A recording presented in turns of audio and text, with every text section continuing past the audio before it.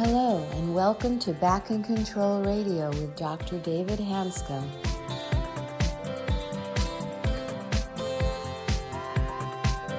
Hello, and welcome to another episode of Back in Control Radio with Dr. David Hanscom. I'm your host, Tom Masters, and today we welcome back to the show Becky Curtis, the founder and CEO of Take Courage Coaching, a company that teaches people the skills they need to manage or eliminate chronic pain. Welcome. Thank you, Tom. I'm excited to have Becky back. I've worked with her off and on for years. I honestly have forgotten your story. I'm embarrassed about that. My brain gets filled up with a lot of activities. But she had quite a story that we shared in the first podcast that we'll review really quickly. But I really want to spend time in this session about what she has going and what she has to offer people and sort of her general approach to chronic pain. So, Becky, welcome back. And I appreciate you taking the time. I'm just curious, give us just like a 2-minute synopsis of what happened to you in this accident in 2005. Okay. Well, thank you for having me back. I really enjoyed our last conversation. I'm looking forward to this one. In 2005, I was in a rollover car accident where I broke my neck. I'm a C4 incomplete quadriplegic, and that incomplete word is a wonderful one. I have fairly good function. I spent about a year in a wheelchair, but I walk and I hike and I have a really good functional life. But 2 years after my accident, I developed a syrinx, a fluid-filled cyst in the middle of my spinal cord. And then I developed burning nerve pain from the neck down. We tried all kinds of different medications. I wanted a pill, a surgery, a procedure, something to take away this pain. But what I discovered instead is that I have everything that I need to manage this pain, to be an active manager of my own experience of pain instead of a passive patient. And so that is where we left off last week, I believe. Right. Well, it's interesting that you say that because, I wrote a book called Back in Control, and I honestly didn't think much about it when I named the book, but we think that anxiety or mental pain is a major problem. One of the antidotes to anxiety is control, taking control. And when you take control, by definition, you cannot be a victim. You have every right to be a victim and remain a victim. I know you say you have good function, but it wasn't what you were before the accident. Your right side's numb. You have to use a cane. Your left side doesn't work that well. And so from your perspective, not necessarily reviewing this as a disability even, where a lot of people would just sort of obsess about the fact that they're disabled, and you just keep moving forward. Yeah, I just haven't found it helpful to focus on that. I have learned that what you focus on, you empower and enlarge. And for me, I want to, at the time I still had young kids at home, and I just decided that I wanted to just live life, and I almost didn't get to. So right. These are bonus years, and they've been fantastic years, almost 15 years now. I'm going to ask you an odd question, but I went through a horrible experience, and I'm not that happy about it. I realize that some great things came out of it, but honestly, I still would not choose to do it again if I had a choice. So I'm just curious, how is your life different now after going through this kind of adversity? And because I know in a lot of ways life tends to be richer afterwards. What ways have you found your life actually expanded because of this accident? Well, like I said the last podcast, when this happened, I was in the process of trying to decide what I was going to do for a career, because I got married young, had kids young, and my last child had just gone to school, and this was my time to decide what I wanted to do.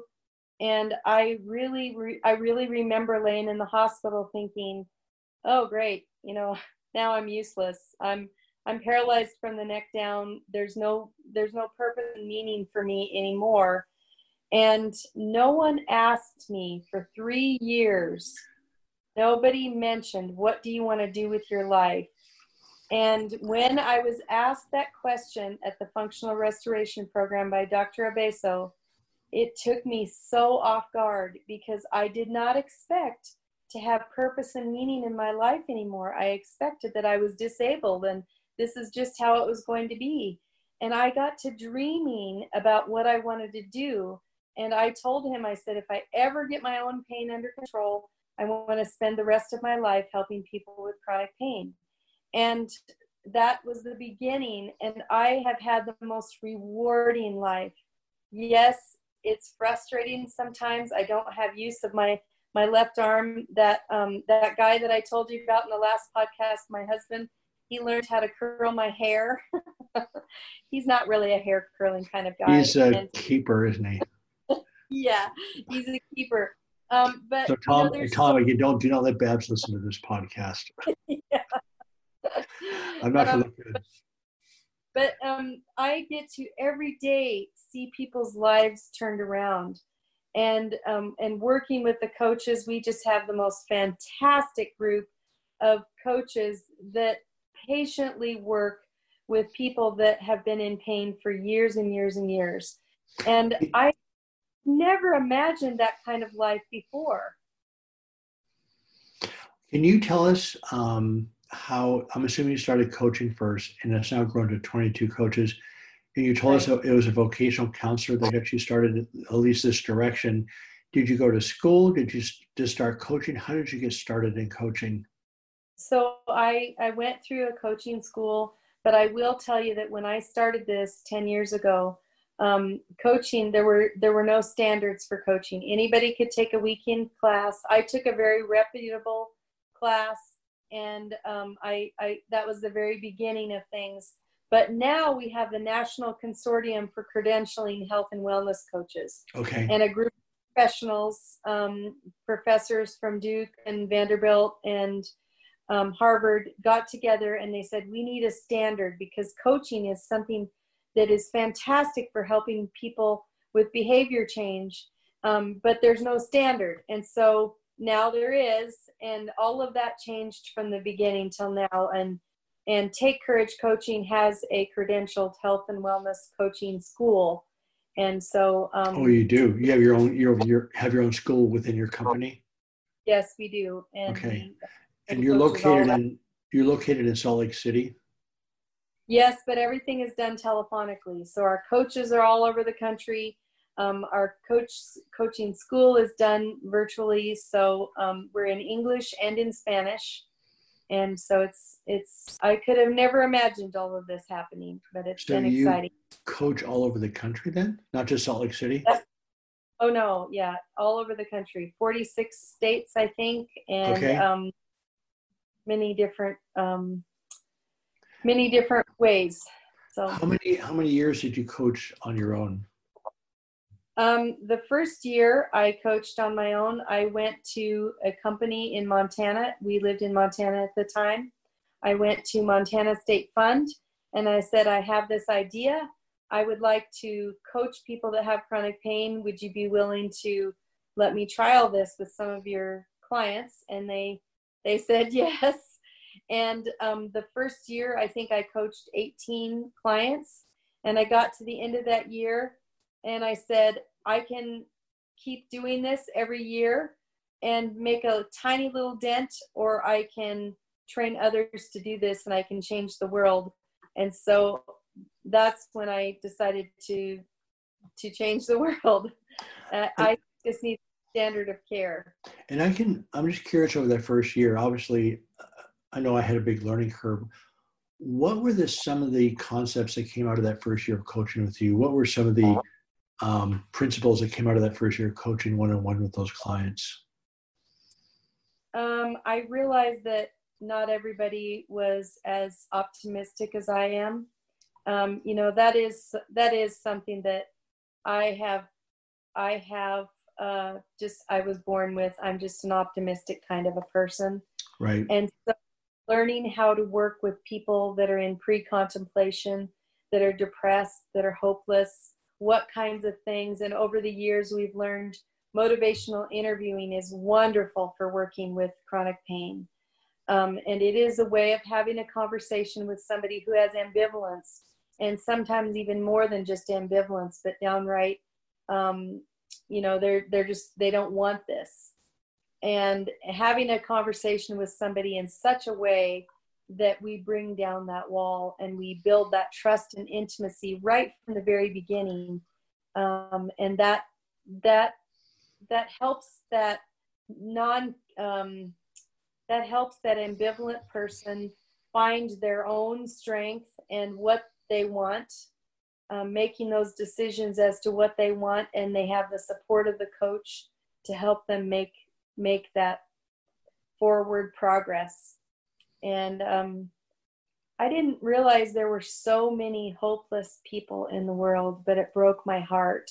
Right. And I realized I wanted to do something to change that. Right. I mean, you know, my work, and then I think anxiety is the pain. I think the mental pain is a bigger problem. I also think that anxiety is physiological, not psychological. And when you get battered by anxiety relentlessly, you do lose hope. Then you have an injury, so the anxiety is already there. You start plugging in body parts. And then, you know, what happens is that if the medical profession can't find something wrong, then you're not treated very well. And I'm sure you see that all the time. You deal with a lot of workers' comp issues, and workers' comp is particularly bad. Do you want to describe some of the problems people get into being a workers' comp person with chronic pain? Yeah, so they're angry to begin with because they were injured at work, and their life isn't what they wanted it to be. And so there's a lot of depression and anxiety and stress, and they're out of work and they aren't going to be able to go back to their same job. And so the anger is just through the roof and the anxiety is through the roof. And so as we talk to them about what those things are doing to them, a lot of times they don't even realize it. We were working with one man who had had a heart attack due to, he called it pain-related stress. He was so angry at his workers' comp provider that he had a heart attack. Right. Now, I can't prove that that's exactly how it happened, but that was his perspective. Well, actually, from a neuroscience standpoint, he's exactly right. So what we find out that cardiac disease, probably 75% of it's stress, but it's not psychological, because when you're angry, these cytokines are elevated. They activate the immune system, and these little white blood cells literally chew up your blood vessels. And so we do, the incidence of cardiac disease with chronic anger is really, really high. So he's actually correct on that. Yeah, so that's where he started. He had 4 little boys at home. He was trying to be a dad, but couldn't be a dad. He was too angry and disabled to function in any way, on a huge amount of medication. Not sure how he continued to breathe. He was on that many. And so his coach started out with him, just talking to him about the connection between the mind and the body and what happens when you have that much anger. And, it's funny because a lot of times we can't see ourselves. And he didn't even realize that he was negative. Right. I know. And so as he started working on those things with his coaches, he started just being aware of all the negative, angry thoughts that were going through his mind every day. Right. He started deciding to reframe those, turn those around, finding different ways of coping. And I talked to him this last week, and he just said, working with the coach was the best thing that ever happened in my whole life. And Wow. He was able to off all but one of his meds. He's back to work, back to being a dad. I mean, he just went on and on about how thankful he was in working with his coach and turning things around. So. Yeah, and then the key issue here, and I always have thought this for a long time, whether it's not necessarily a 1, 2, 3 and you're fixed approach. It's about threat versus safety. And if you're angry and frustrated, that's an ongoing threat, which fires up your whole body. And people think of stress in terms of a psychological issue. It's not. It's the body's total response to the environment, which includes your autonomic nervous system, endocrine system, and the whole thing. So when it stays fired up like that, people just flat out get sick. And then I agree with you, the whole process is around awareness. And that's what got me in trouble with my chronic pain. I was a perfectionist, but I wasn't angry. Well, guess what? Perfectionism is one of the ultimate anger situations. And so it wasn't until I let that go, again, not psychological, it calmed down my nervous system, calmed down my inflammatory process, and I moved on. But the thing that's exciting about stories like that, what I think is that you take this gentleman who was on a pretty bad track. It not only affects him, it affects his whole family. He said he had 4 children. Yeah, 4 little boys. So think about his, so you know what his life would be like if he didn't intervene with his life, and think what his life is now. And my observation is, and I'm sure yours is the same, when people understand this process, not only do they thrive at a level that they never knew was possible. Right. And so I'm just guessing that might be his story. That's what he told me last week. He just said, I just have a really good life now. Right. And he was, many people, when we start with them, they're laying in a back bedroom and they've been laying there for a long time. Right. We worked with a lady last year who started on opioids in 1976 after a work-related injury. 1976. That was a long time ago. And she was able, by the end of the year, our program is a year-long program, and she was able by the end of the year to get off her opioids. Wow. And it doesn't always happen, but about 80% of the time it does. And that was her choice. Well, the data shows that about 20% of physicians are comfortable managing chronic pain and less than 1% enjoy it. And I think when you see people like that, literally not only getting better, but going to a life that they never had before, it's incredibly rewarding, energizing, inspiring. And it's by far and away the most enjoyable part of my practice. And you take somebody with no hope and not only give them hope back, but actually give them a whole life back. But I also look at the kids and the children and the family that's so affected by chronic pain. So no, it's an incredibly rewarding process. So 22 coaches is a lot of coaches. I'm impressed. How did you do that? Well, just one at a time. And we are planning to have even more. We'd like to have hundreds, if not thousands. There's 116 million people in the United States with pain. And I really feel like this, some people figure it out on their own.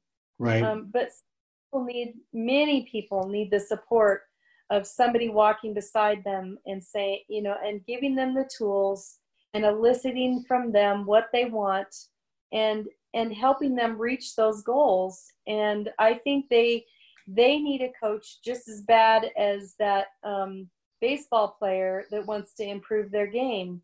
Right. Because like you said, it affects the whole family. We get told all the time, you saved my marriage. I can be a parent now. Well, we aren't doing marriage counseling.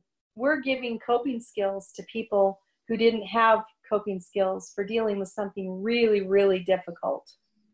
No, I agree about the coaching for sure. I mean, I've done this for a lot of years. I teach this, I lecture, I write about it, but I'm still getting coached myself on a regular basis.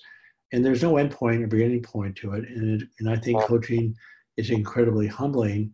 But I've also found out if you get attached to your wisdom, then you can't learn anything more. So, for instance, we hold sessions every Tuesdays and Thursdays from 12 to 1. It is, by the way, some nice resources for your patients mainly. So they just have to hop on the Zoom link. It's on my website. And just hop on the question and answer period with David Hanscom. And we just had one a few minutes ago. It's just fun, inspiring. And when people interact with each other in an enjoyable environment, it's just really a lot of fun. So that's a resource maybe for your group. Thank you. So anyway, so you're planning on growing, it sounds like, a lot.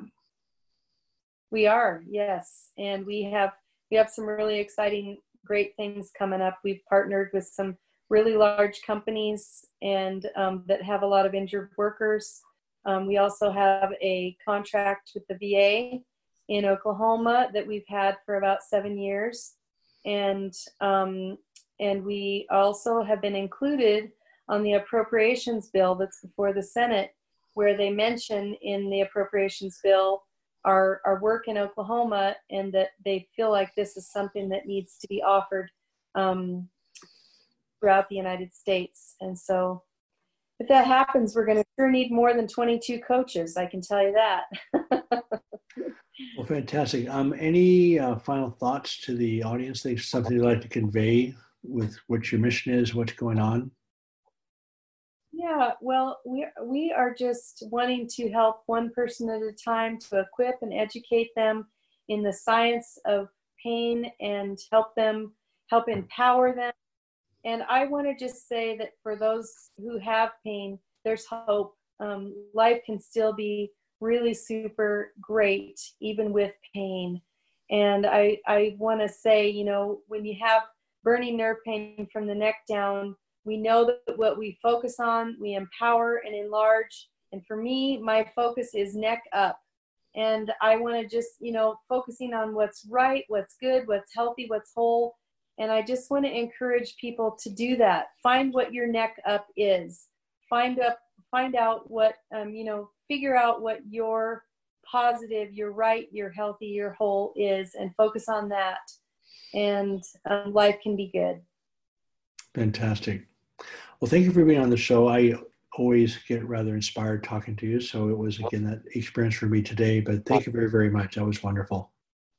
Thank you, Dr. Hanscom, very much. Thank you for what you're doing to turn things around in the world of chronic pain. It matters. We all need to speak up. Thanks. I'd like to thank our guest, Becky Curtis, for being on the show today and sharing the story of the founding and growth of her company and the principles that her coaches use to help people manage and eliminate chronic pain. I'm your host, Tom Masters, reminding you to be back next week for another episode of Back in Control Radio with Dr. David Hanscom. And in the meantime, be sure to visit the website at www.backincontrol.com.